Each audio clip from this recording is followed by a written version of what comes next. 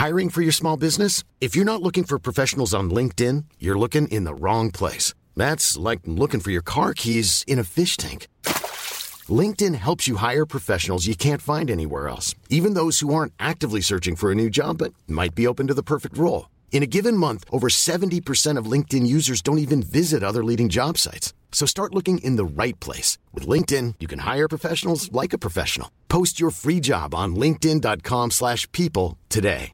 Hey, I'm Ryan Reynolds. At Mint Mobile, we like to do the opposite of what Big Wireless does. They charge you a lot, we charge you a little. So naturally, when they announced they'd be raising their prices due to inflation, we decided to deflate our prices due to not hating you. That's right. We're cutting the price of Mint Unlimited from $30 a month to just $15 a month. Give it a try at mintmobile.com/switch. $45 up front for 3 months plus taxes and fees. Promo rate for new customers for limited time. Unlimited more than 40 gigabytes per month. Slows full terms at mintmobile.com.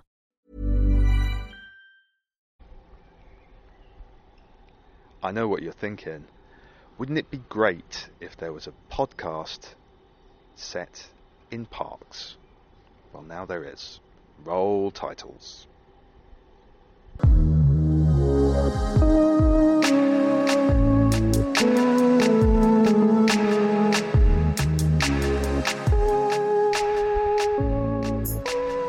Hello and welcome to Park Date. You might be sat on a sweaty train or in a crumbling Victorian hovel, but for the next insert number of minutes, please, we'll be taking you back to nature. Because in each episode, we'll rip up the podcast rulebook and kidnap, well, lead, a different guest to their favourite local park. And there we'll talk about the things that they like to do. So pack a picnic blanket. Try saying that after a few Prosecco's. Our guarantee to you, lucky listener, is that this episode will contain one or more of the following: ice cream, swings, grass, dog walkers, drunks, canoodling couples, a possible mugging, and fun in the sun. Unless it rains. So join me, Christopher Beanland, yes, that is my real name, and a special guest as we try to create the perfect park date.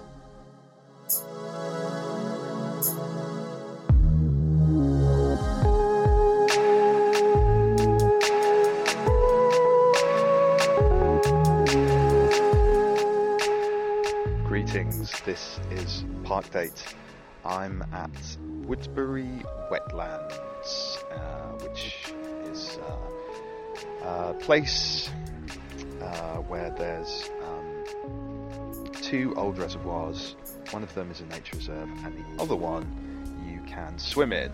I like to swim there, and in fact, I've just done that. It was very nice.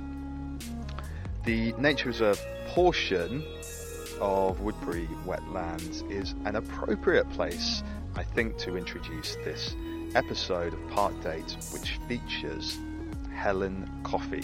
Helen talks about her book Zero Altitude, which is an examination of the environmental implications of travel. Helen should know lots about this subject because she runs the Independent's travel desk. Helen has lots of fun things to say, as well as our chat about the environment. And if you like Park Date, and why wouldn't you, then please do review and subscribe and like the podcast wherever you get your podcasts. And remember that if you leave me a funny review, you are in with a chance of winning a prize at the end of this season. Name check some trees and make your reviews as funny as possible. And follow Park Date on socials at Park Date Podcast on Instagram and Twitter, and the website is parkdate.co.uk. Please enjoy.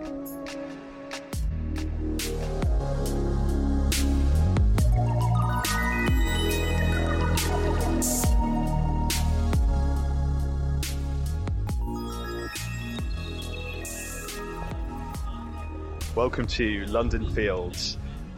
There's lots of people out. The weather's nice. I'm here with someone very special. Her name is the same as my favourite morning beverage. It's Helen Coffey. Wow. You said you had a good intro, so that was a surprise. I can't believe I re-recorded just for that. Oh dear. We've just been to the Lido. Did you have fun at the Lido? I had so much fun at the Lido. It was good, wasn't it? Yes. It's particularly nice, I think, in the spring months. We're in April right now. Because there's a lot of fair weather swimmers. But when I say, I mean, it's a nice day, but it's still, lots of people are like, it's too soon, it's too cold to swim. And they are wrong. They're wrong. It means we get it to ourselves, almost. Exactly. It's basically very, very pleasant to be swimming in these conditions. So pleasant. Yeah, and even when it's wintry, I still think it's nice. Oh, that's my favourite.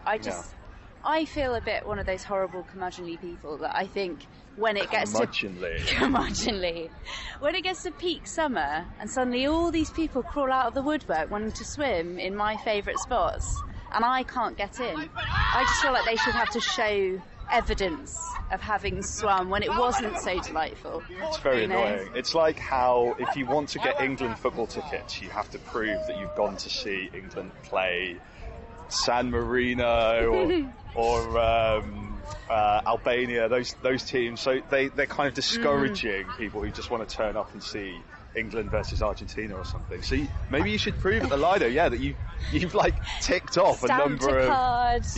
January days. You had to, be at the pool with a selfie holding today's newspaper in February. Yeah.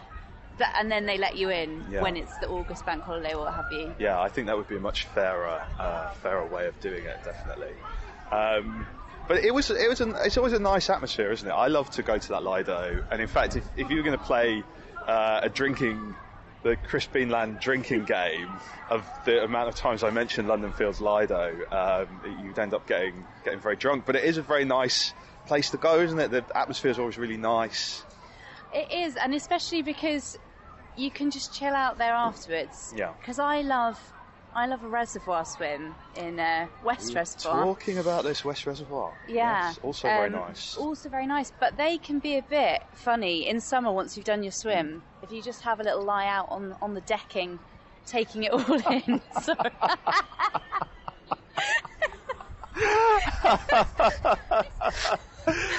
Can we talk about what just happened? The reason that we're both laughing is that a very cute golden retriever just squatted right in front of us and did something which you can probably imagine from our reaction.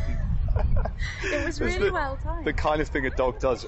Nobody seems to be cleaning it up. Nobody's picking it up. No one's picking it up. That's not a good park etiquette. That's very poor park etiquette. I'm very upset about that, actually. I don't know what's going on there. When I was trying to explain the podcast to you in the Lido, and I remember when I was telling you were sort of looking at me like, what? Like, why? But then you said to me, it sounds very innocent. And I like that. Maybe it is quite innocent. That wasn't a very innocent occurrence. But no, that was adults only. It was. Out. Very, very, very weird. No, and still, it's still there. Still not it's still cleaned there. up. We need to clean up after our pets. But yeah, I think parks can be quite kind of. Well, when there's not dogs doing that, it can be just a very nice place to be. Kind of, you've got people playing. There's so many kind of friends hanging out, and but it all does. very sociable, It does bring together every sort of strata of society, doesn't it? It's one of those places where every kind of element of a community comes together. So there will be maybe some dodgy stuff going on sometimes, alongside the most innocent of pursuits. Small children running around doing handstands. And I kind of like that. There's very few places now, that are free in our, capitalist society, not to get all Marxist about it, but, no, you're right. that are free to enjoy, and therefore everyone congregates in those spaces. This is so true, and that's one of the reasons, actually, that I find parks really interesting, because they are one of those few places where you can go, you don't have to spend any money. Obviously, you can buy an ice cream if you want, but yeah, it's just a place that's kind of free and it isn't commercialised. And very important when you live in a place without a garden. Oh my gosh, yes. Yeah. Do you have a garden or? I do not. No, actually, I know I'm lying. You're like, actually, I do have my 3 acres. I did forget about that 3 acres I have in your Canterbury mansion. Where is it? No. I live on the Caledonian Road, yeah. Not quite Canterbury, yeah. Sorry, the reason I said that is because when we were talking about how important parks were, I was actually thinking about lockdowns and where I lived during nearly the entire pandemic. Were you in a different place? Yeah, was a flat with no garden and no balcony, nothing. And now there is a very small outside space, but it's very hard to enjoy because it's like a basement flat and therefore doesn't really get any sunlight in the garden. Yeah. It's also quite chaotic. One of my housemates is sort of into like lots of different projects, including gardening, so there'll always be like just giant kind of mound of soil to negotiate. I'm sounding very ungrateful, but it's not like, in my mind, the sort of relaxing space I would want a garden to be. So I do rely on parks as my garden, I would say. I think that's the thing, isn't it? You can kind of use it as your garden, play games. You can hear the thwack of tennis rackets against... Thwack of racket on ball. I really need to stop sounding like Alan Partridge when I'm commentating on what's happening. It's so easy to slip into that. But you're building a visual picture. It's beautiful. I'm trying to paint a picture of what we can see. But yeah, it's like a giant garden, isn't it? So you see people doing the things that they do in their garden. Maybe there's fat topless men sunbathing, or kids is this getting still up to no true? good. That in London Fields, are you allowed to use disposable barbecues? Because for a period, it was kind of the only place in London you could do that, and so it really got lively. Yeah, it's a really good point, and I think you're right. I think that in the southern part of the park, you're allowed to use barbecues. We're walking around the cricket pitch at the northern bit of the park. As I said, I feel like maybe more than one of these podcasts is going to end up being in London Fields, possibly all of them. Oh, come on so now. We need to split it into, this is the podcast of London Fields North, and then maybe someone's going to want that. But I do think you can do barbecuing. Have you barbecued here before? No, but I've just sort of ambled through and I'm like, oh, the smell on the air is quite engaging, whilst also you're kind of like coughing as you walk through the myriad barbecues. It's like Apocalypse Now. There's all this exactly, smoke there's suddenly rising. a haze over the park. But I quite like it because that takes it up to another level, as you say, people just using it as their backyard, being like, oh, I'm getting my mates over, so they kind of own the space. But I like that, I like the ownership. It's funny, isn't it? People use the space in different ways, and I guess everyone has to... Well, this is the thing about the city, isn't it? Everyone has to find their space within the space and interact with other people, and you have to be mindful of others, which is good sort of way to live, like thinking about other people and how other people want to use the space, and everyone kind of has to work it out together, don't they? That's the way you're sort of pushed together in the city, aren't you? And you have to... And it's kind of beautiful, that idea, actually. You have to be courteous and you have to be mindful. I mean, you cannot be, and some people aren't, but it's actually staggering the number of people who are, you just kind of, without thinking, intuitively live that way respectfully, because otherwise it would be an absolute... I was going to swear, something show. It would be awful. It would be a hellscape. Yeah. The visual image for the word that Helen didn't use is what happened with that dog. Which I'm sure we'll pass ago. it in a minute. We can have another look. We're on our way back round towards it. Do you have any memories? I've prompted Helen about this. I was saying earlier. Do you have any memories of parks when you were a kid? Did you ever go to the park? I loved it when I was little. I went to a park, yeah. Full stop. Next question. And well, where did you grow up? I don't think I even know this. In the beautiful commuter town of Hemel Hempstead. Hemel Hempstead. Yeah, which people often confuse when I say that. They think I mean Hampstead, and so they have a very different idea of my idyllic posh upbringing, and I'm like, no. Imagine the place between Luton and Watford. That's a different place. Very different to Very Hampstead. different. Very different to Hampstead. A lot less whimsical, a lot less charming. I can see how that could possibly happen. Is that has more than one person confused Hemel Hempstead for Hampstead? Yeah, a lot. Really? It happens frequently. That's interesting. But it did, it still does have some parks, you'll be pleased to hear. What's the best park in Hemel Hempstead? I'm not going to be able to remember what it's called. But actually, I only discovered it as an adult. I sort of went back home for a week. Actually, it was between lockdowns when you were allowed to go home, and we'd go out for a little walk each day, and just found this kind of. It was amazing, really. Like, when you think you know somewhere very well, and then you come across the kind of. It was almost like walking through the wardrobe into Narnia, but like summery Narnia. So not really like Narnia at all, actually. Narnia once Aslan's come back and returned summer to the land. It was like that. Narnia in Hertfordshire or Bedfordshire? In Hertfordshire. Yeah. Right. Because it was just this park, and then I went through this little copse of trees, and then it was just kind of like this open, wild kind of... I don't even know if you would call it a park, like kind of wild grass, wild flowers... and it was really beautiful, and it made me think, actually, there must be so many hidden pockets like that in places that you think are a bit crap, and actually especially in England, we just have green space everywhere. We're so lucky. We do have a lot of green space. I love the word copse, by the way. That's fantastic. Thank you.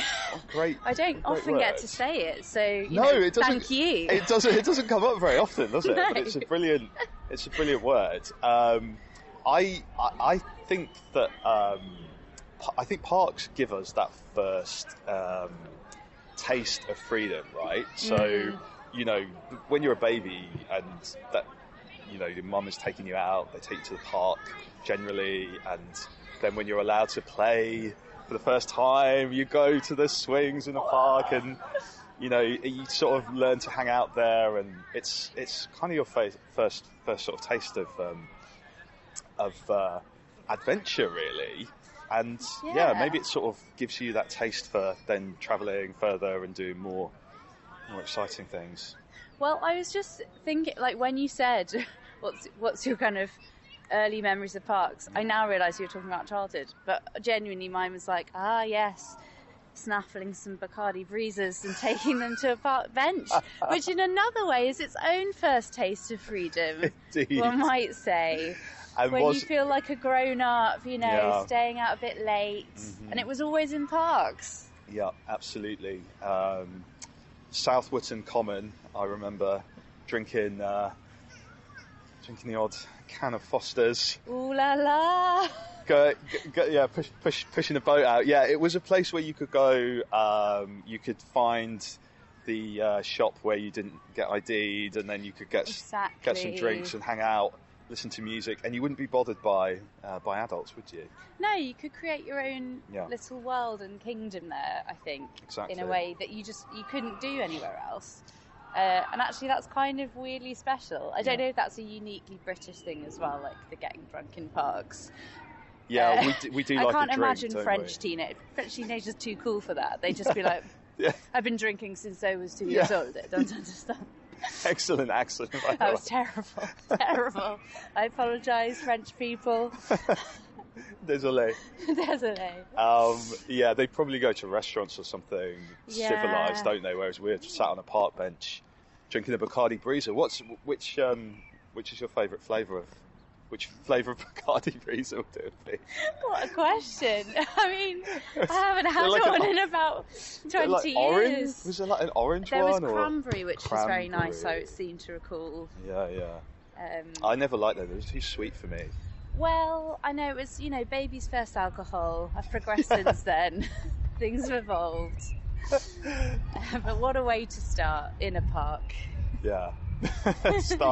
start as you mean to go on. But yeah, I think those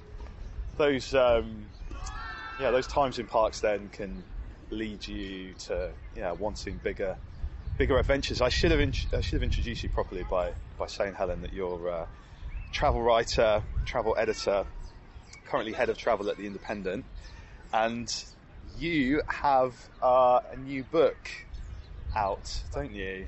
Zero Altitude, about travelling without flying. Yes. Sorry, when you said that, I was like, oh yeah, you didn't actually say who I was. No. So my name was enough. I like that. Like, you know who Helen Coffey is, right? Your name, exactly. It's like a beverage. Yeah. Yes.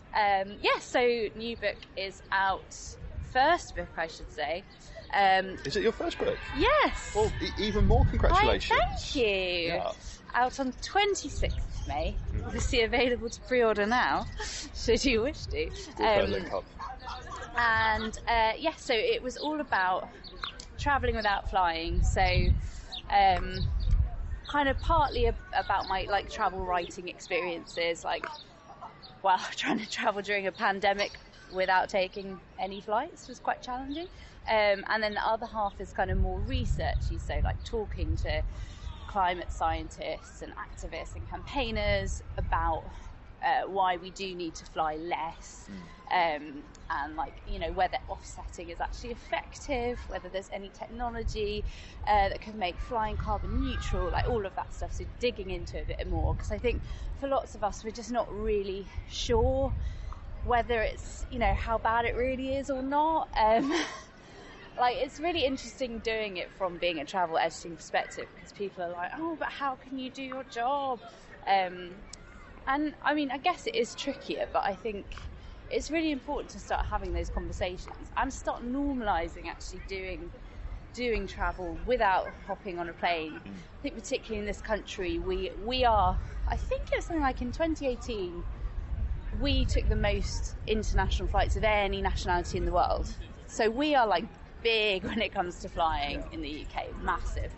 It's just our thought process is I'm going on holiday and getting on a plane, that's it. Yeah. So partly it's about just kind of breaking some of that and going, you don't always need to do that. Maybe have a think about how you could get there and actually whether it could be more enjoyable. Yeah, and those adventures can be very enjoyable, can't they, when you're going overland. It can be a fun thing to do, travelling by train or by boat.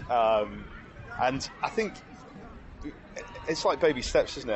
I love the way on your articles on The Independent now you have the fact box which says, if you don't want to fly, here's a way to do it. But you do sometimes have to go to quite extravagant lengths if you're looking at a long haul trip, don't you? So yeah. we were talking about something I've always wanted to do, because it sounds amazing, but the idea of getting on a freighter and going across the Pacific or across the Atlantic, which is doable. You can book a place, so it's not like if you don't want to fly, you can still go to Asia or America, but you need to find a ship where you can get a cabin and then... Yeah, I mean, I'm not going to sugarcoat it. It's not easy and it's not cheap, Yeah. So, you need a fair whack of commitment. I think it is probably, I really want to do it. I think it's an amazing adventure. Yeah. But it's not set up for passengers. It's, their cargo ship's set up for freight. So you're really just hopping along for the ride. When you're trying to book, they will say to you, well, this is the date for when it's going to leave, but it could be a month, any time within the 2 months around that date. Is that okay? And you're like, no. So it's really kind of not tied down necessarily. Yeah, it's very fluid, because it will depend on because they're going such long distances as well. If it's been held up at this port because of whatever reason, I mean, look at what was that ship in the Suez Canal that just stopped everyone for, stuff like that can happen. Stuff can happen. And you just have to be prepared for that. So it's obviously much easier if you're retired or on a sabbatical or something. I think it's a hard sell for people who are in full-time work, for sure. But it's an interesting idea that it is possible. I've only had one so far, actually. I was really annoyed. We had a feature. I think it might have been Madeira or the Azores, and I was like, every other one I've managed to find something that's like, if you don't want to fly, this is what you could do. It might be crazy, it might take you 3 months, but this is what you could do. Yeah. That one, you can't do it. You can't do it. You can't get there. There apparently was a ferry service from Portugal, and then they stopped it, and now that's it. That's very surprising to me, because I imagine, having been to both those places, cars and trucks have to get there somehow. You can't make, or well, correct me if I'm wrong, but I would imagine there isn't a car making factory on Madeira or the Azores. I mean, write in if we're incorrect. If we're incorrect, something tells me if you want a car, it would have to get there on a ship. So I would have thought that. I was very surprised. Yeah. So there's occasionally one, and that just irks me, because I'm like, it should be possible, damn it. It should be possible. Even if it's really inconvenient and expensive, it should be possible. Now, this is making me think of, Helen, do you remember Michael Palin's Around the World in 80 Days? Did you ever see that? Oh, yeah. This was a programme that really struck a chord with me when I was a kid. I think I must have been about 9 years old when that was on BBC One, and I loved watching it, and I'd always dreamed of travelling around the world, and it made the act of travel look really exciting. But he was wrestling with those same problems. I remember he was trying to get on freighters, and they had issues with the dates that they were leaving, and would it kind of then tie up to the next boat. But it all looked very exciting, and I think, yeah, maybe we can kind of mix the environmental consciousness, like eco-mindedness, with adventure as well. Maybe the two things can kind of go together, right? Ooh, I think they go together perfectly. Yeah, is that one of the things you thought about when you were writing? Yeah, because first of all, when I started, I expected to just pledge to do it for a year. And that was in 2020, and then COVID happened, so the whole thing is just... Did you say no? You said no flying. No flying, yeah. So I haven't taken a flight since October 2019. But the idea behind doing it was really this kind of, the environmental mindset. Yeah. And I hadn't thought about it other than that.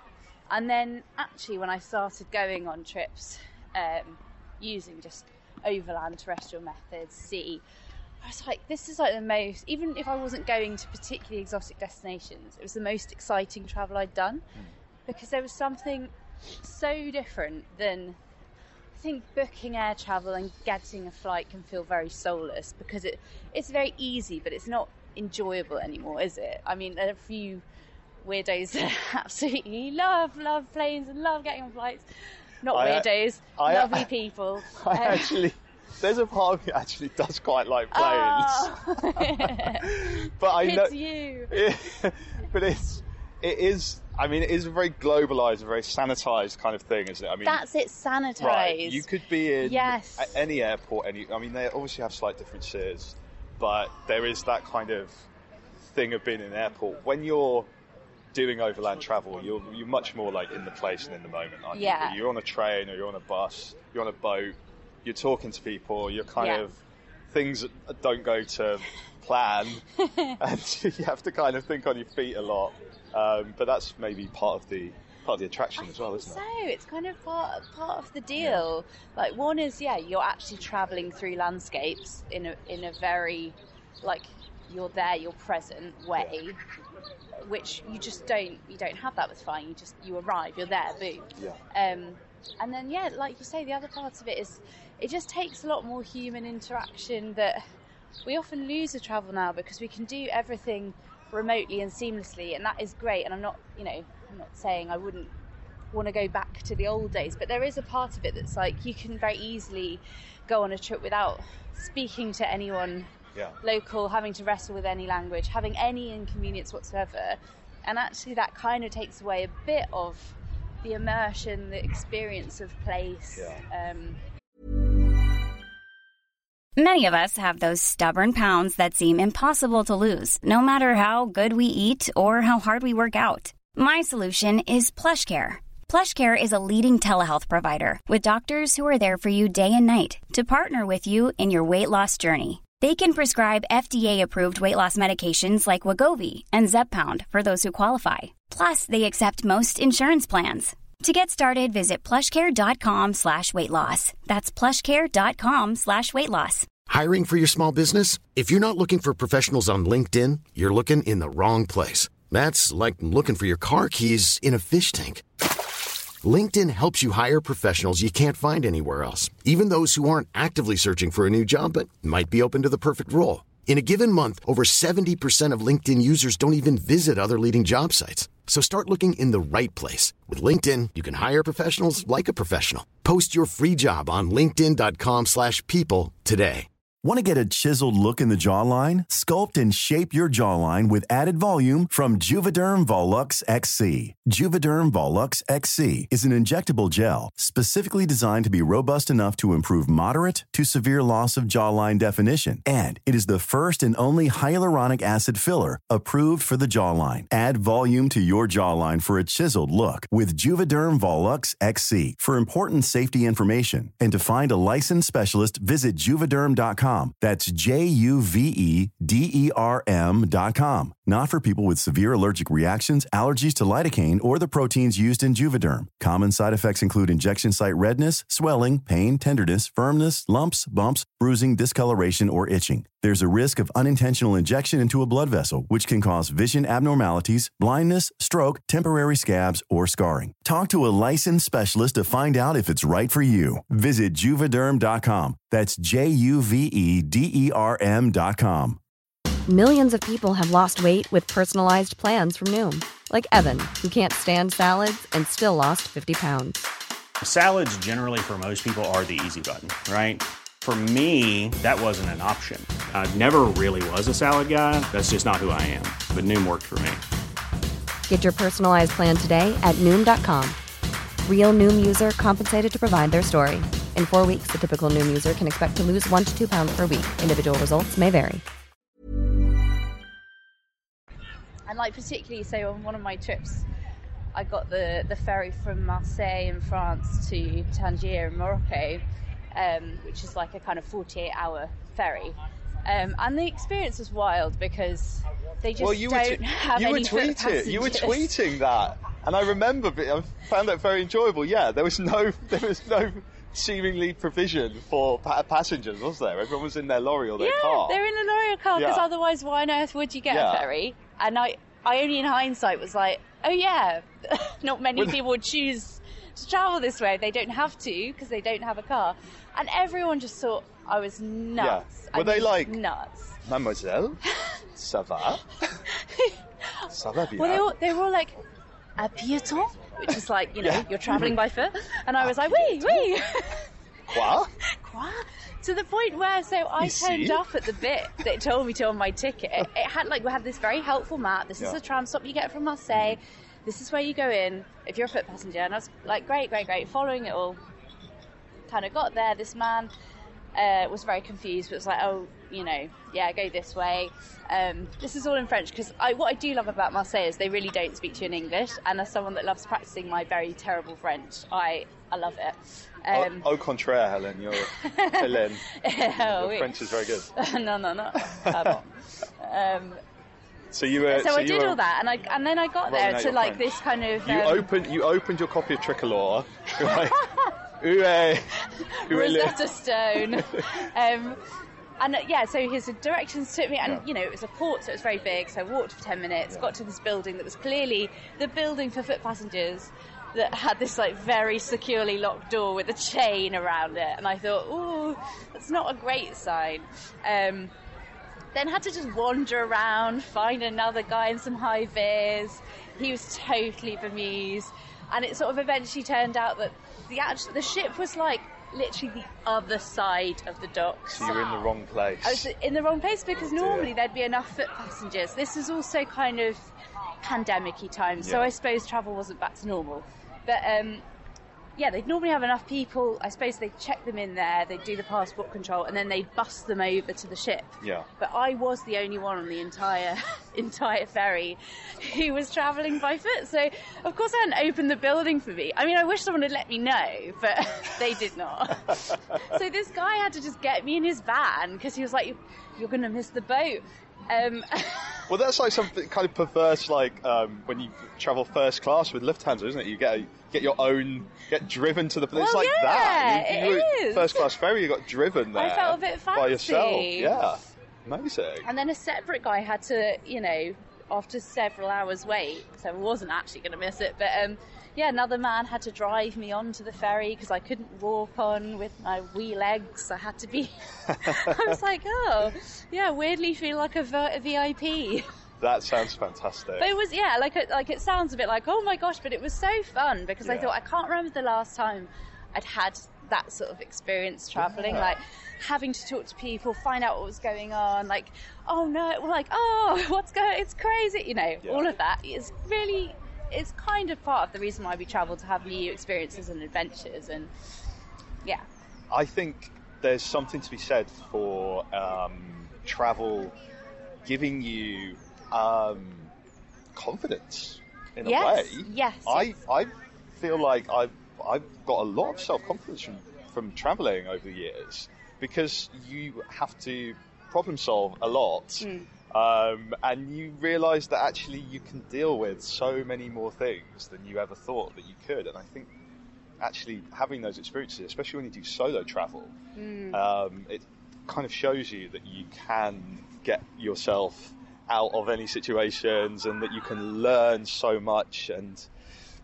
travel just seems so valuable to you as a traveller, but also to helping your understanding of different places and cultures. I think it's a really kind of difficult balancing act, isn't it? Because I really believe that travel's so important, and that we can kind of learn from other cultures, and I think it probably helps us to understand and maybe to be more empathetic to others. I think there's a lot of value in it, but obviously with the environmental side, we have to be careful, don't we, that we're not kind of overdoing it, because you see so many problems, obviously, with things like flying and development of hotels and resorts and things. There's a lot of issues as well, isn't there? Like environmental problems and destruction that travel causes, and you have to kind of sad child.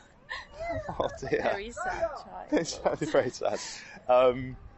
Maybe because of the state of the world. Well, I was going to say the complexities of travel as a force for good or evil would make any child cry. It's a difficult one. But what do you think? Like, I guess you have to kind of like get that balance, don't you? Yeah, I mean, there is a chapter in the book actually about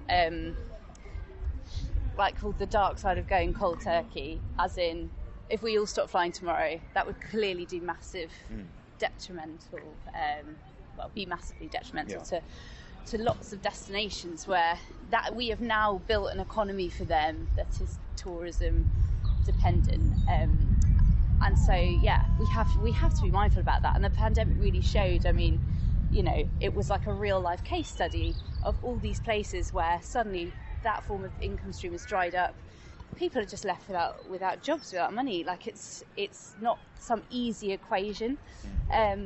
So I think it is complex. I think what we have to think about, from lots of the experts I spoke to, was the way we travel. So if we are going to go long haul, make it a really intentional trip where you're going for quite a long time if you can, where you're trying to spend money as locally as possible, like to have a very enriching experience, to not contribute to over tourism. And that doesn't mean you can't go to Amsterdam or Barcelona or Venice ever again, but thinking about going to those sorts of places in the off season, so not like the kind of peak summertime, trying to get a bit, the horrible phrase, off the beaten track, but trying to see more of destinations when we're there, not just kind of ticking off a bucket list of stuff, but actually experiencing a wider perspective.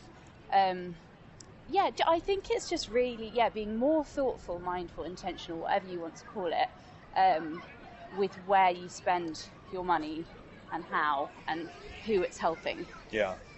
These things have come to the fore so much, even in just the past few years, haven't they?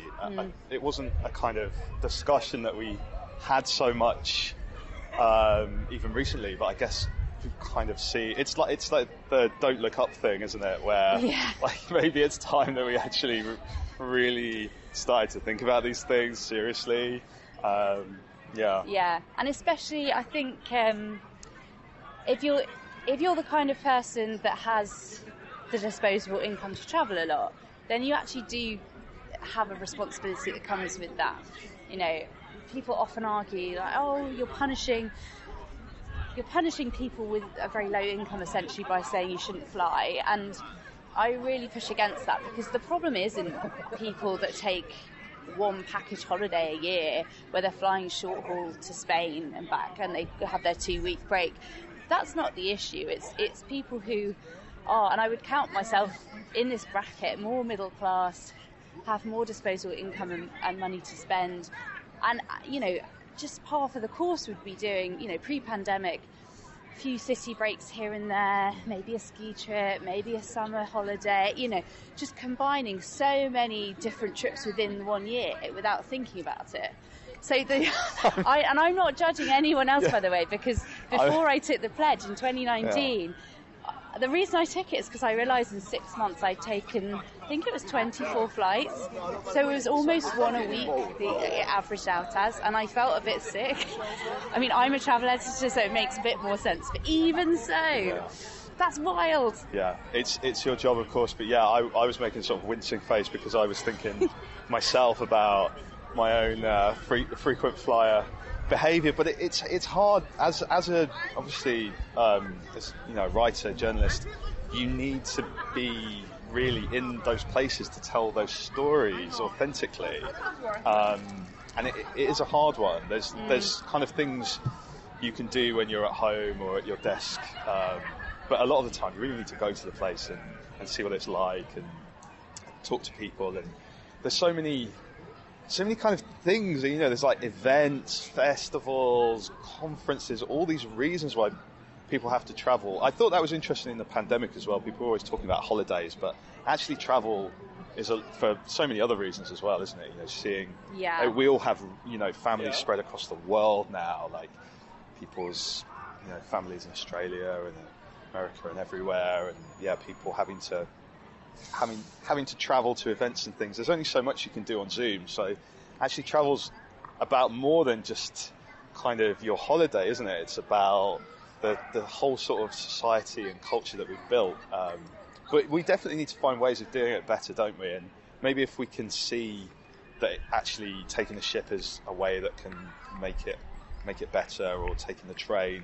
We were talking about the train, weren't we, and how actually the train can work a lot if you're talking about kind of getting around Europe or you know, a lot of other places like Asia and America even. They have better kind of train connections than people would realise. And you can get the train from England to wherever you want to go really in Europe. As long as you've got the time, you can do it, and it's fun. It's so fun. Like travelling by train is really, really fun. It can be romantic. Do you remember Before Sunrise? Oh my gosh, yes. One of my favourite films. They talk such a lot of nonsense, but I love it. It's a lot of nonsense. They just take it in turns to have really, really deep monologues while looking very sexy. It's hot. It's hot. That's the screenplay I want to write. People talking in a very, very deep and philosophical way, but of course they meet on a train. Yes, so they're sort of interrailing almost, aren't they, when they meet? Exactly. It's if you haven't seen it, it's a Julie Delpy and Ethan Hawke, in their prime, like very young, both of them. Yeah. And it's the dream that you would have when interrailing, I imagine. You meet sexy stranger on train, you spend the most beautiful day together you've ever had, you fall in love because you're 20 years old. Ooh la la. Ooh la It's getting so la. French. Julie Delpy, of course.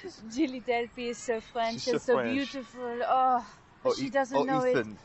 Oh, Ethan. Oh, Ethan.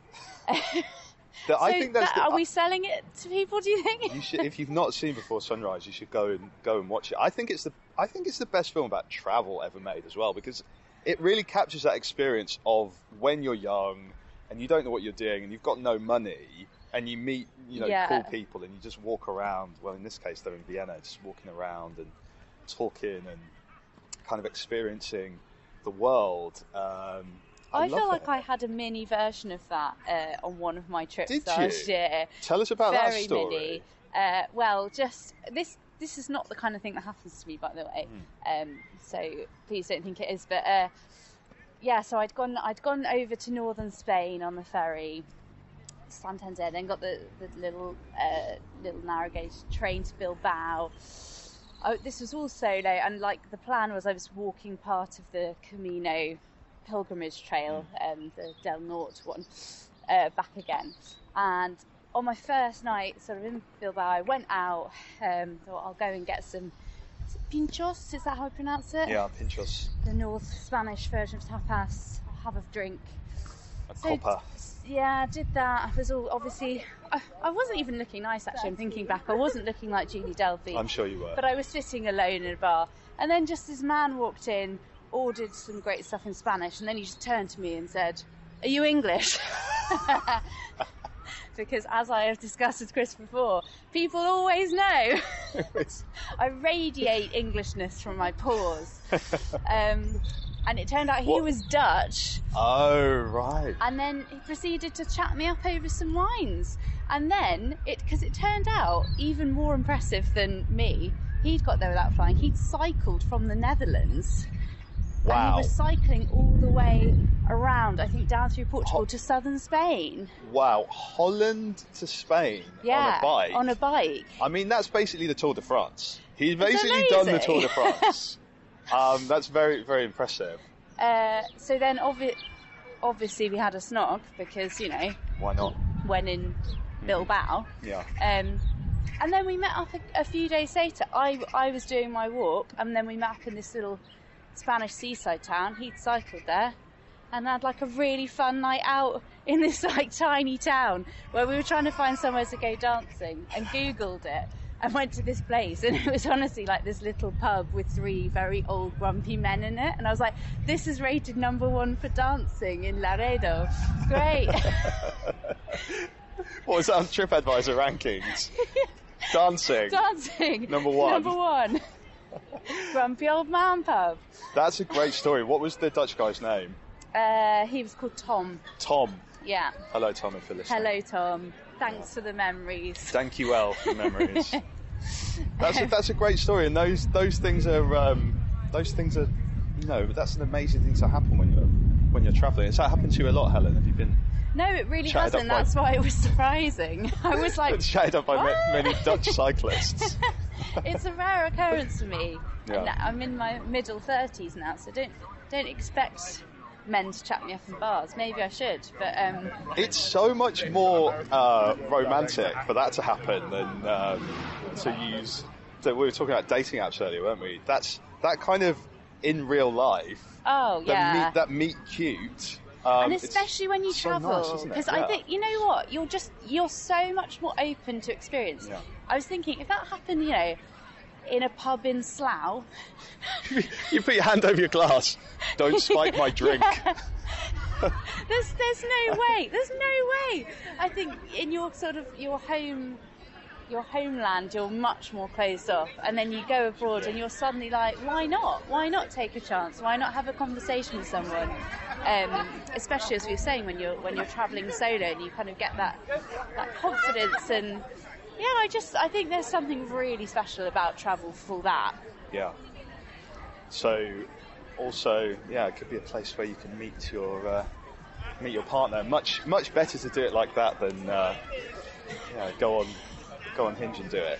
I guess everyone's in. Well, I guess he was in a different place as well. You're in a different place, so you kind of have that openness in your mind, don't you? I guess there's so many I wanted to talk to you about. There's so many places you could go. Maybe so many Dutch cyclists that you could talk to. Just almost too many. I was reading an article you wrote, Helen, about what was that new Netflix show, The Ultimatum? Really? You read that? I read that today, and it made me laugh. Because I was thinking, at any time I see choice paralysis mentioned, I'm always like, oh yeah, I love that. There's a very good podcast about that, where they talk about all the types of jam that get sold in the supermarket. If there's like 25 types of jam, it's too much. Too much jam. If there's only 3, the sales of jam are much higher. Yes. So. It's so interesting that I think we're only just beginning to really understand that more widely, that more choice, infinite choice is not better, it's much worse for us, and we really struggle. I even find that with travel, when you've got the whole world to pick from. Right. It actually, weirdly, this does link to Flight Free, because part of what I enjoyed about it was it does limit your options. And this is in a really manageable way. This is exactly what I was about to bring up. Yeah, I was going to say that because because we kind of, I look hungrily at an atlas and think I want to go to all these places, but actually maybe we should be doing less. And when you're limited to where can you go that doesn't involve waiting 2 months for a freighter to arrive, then you can do it. And actually, one of the things which I think is quite interesting is thinking about how far you can get. So I don't know if you were thinking about that when you went to Morocco. Were you like, can I get to the next country? Like, can I get to like Mauritania, or can I get to like the next, like into Algeria or something? It's kind of interesting, isn't it? Thinking about how far. I think, can you drive across Africa? Can you like drive all the way to? I'm not sure if you can. The thing is, I don't want to sound very small-minded, but that's kind of one thing that held me back was, I think being a solo female traveller, that was actually my first time to the continent of Africa, taking this trip to Morocco, which is really surprising to me. I don't know how I've managed to do that, but anyway, here we are. You then get to a point where actually the trains in Morocco are fantastic, but if you start to like go elsewhere, it's not so great. There are more worries about safety. Not everywhere, and like that's a really bad, like broad brushstroke thing to say. But in terms of trying to like travel the whole of that continent by myself, I wouldn't feel confident enough to do that now, because I think it would be a bit naive of me to think that I could just do that blasé without any real knowledge. Or let's do it together, because there's a lot of Africa that I've never been to. I've been to Morocco, I've been to South Africa, and then there's just all this. There's the rest. The rest, right? Like, I think probably. Yeah. Did you say Mauritania, by the way, because you did today's Worldle? Was it on Wordle? It was on Worldle.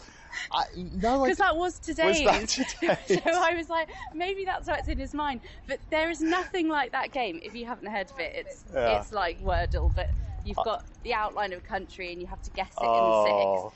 And whenever it's in Africa, I just like mentally go, oh no, because I've got such bad geography, and that's on me. That's really bad. Oh, it's difficult though. I'm like, telling Central African Republic from Chad is not an easy ask, and I'm a geek for geography. But yeah, we should do. Let's do an African adventure, Helen. Okay. Let's do that. Fab. Let's do that. I'm here for it. Yeah, excellent. And we'll go with that flying. So your book's out. Well, it might be out by the time this podcast is out. Oh, that's exciting. Guys throwing cricket balls right in front of us. Yeah, we need to dodge this. We'll try not to get hit by. Thank you. Should we go? But there's a guy using like the thing that you throw the dog ball with. Throw a cricket ball. This is very ingenious. Yeah. I like the game that they've. I like that. Yeah, it's very good. So the book's going to be out. Are you doing any kind of?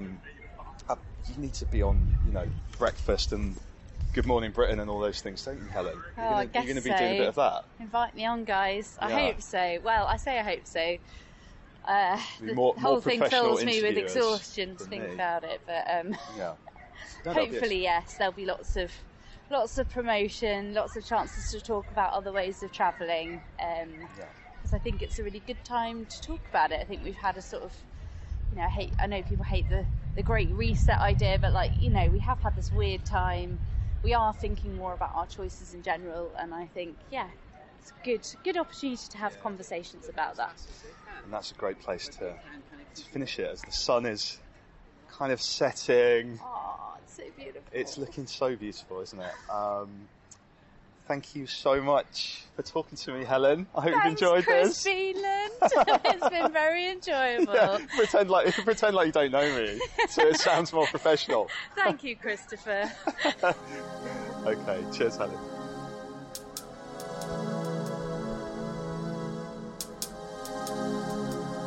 I hope you enjoyed that episode of Park Date.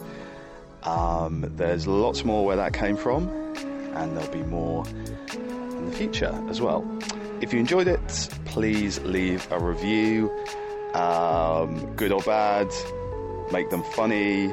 I'll be reading out the best ones, and there'll be a prize for the one that makes me laugh the most. Name check some trees in your reviews and leave them wherever you get your podcast from. Check out our website, parkdate.co.uk, and if you see me walking around in the park, come and say hello. I think that was the sound of someone sneezing. Yes. Thank you. Bye-bye.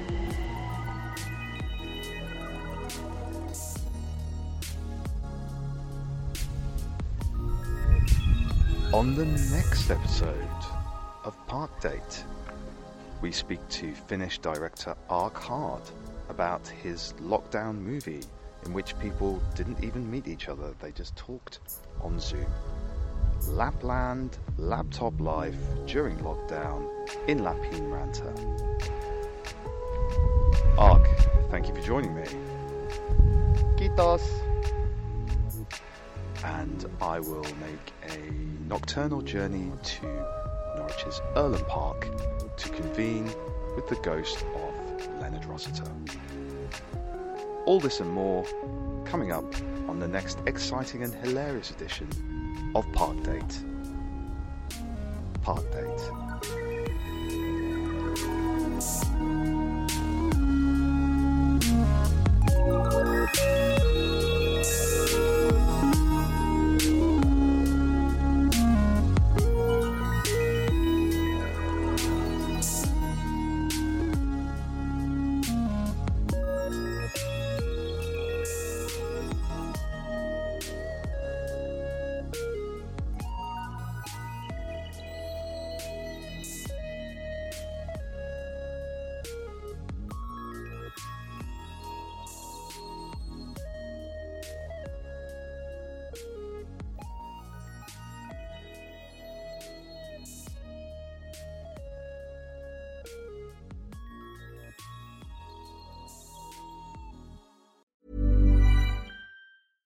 How would you like to look 5 years younger? In a clinical study, people that had volume added with Juvederm Voluma XC in the cheeks perceived themselves as looking 5 years younger at 6 months after treatment. Look younger, feel like you. Add volume for lift and contour in the cheeks with Juvederm Voluma XC. Reverse signs of aging by adding volume to smooth laugh lines with Juvederm Volure XC. For important safety information and to find a licensed specialist, visit Juvederm.com. That's JUVEDERM.com.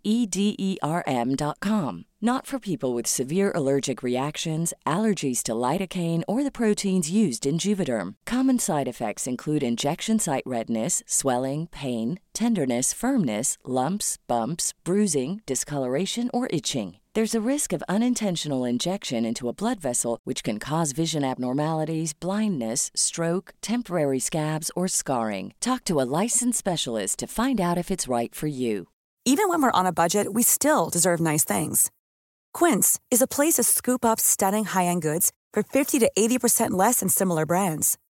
They have buttery soft cashmere sweaters starting at $50, luxurious Italian leather bags, and so much more. Plus, Quince only works with factories that use safe, ethical, and responsible manufacturing. Get the high-end goods you'll love without the high price tag with Quince. Go to quince.com/style for free shipping and 365-day returns.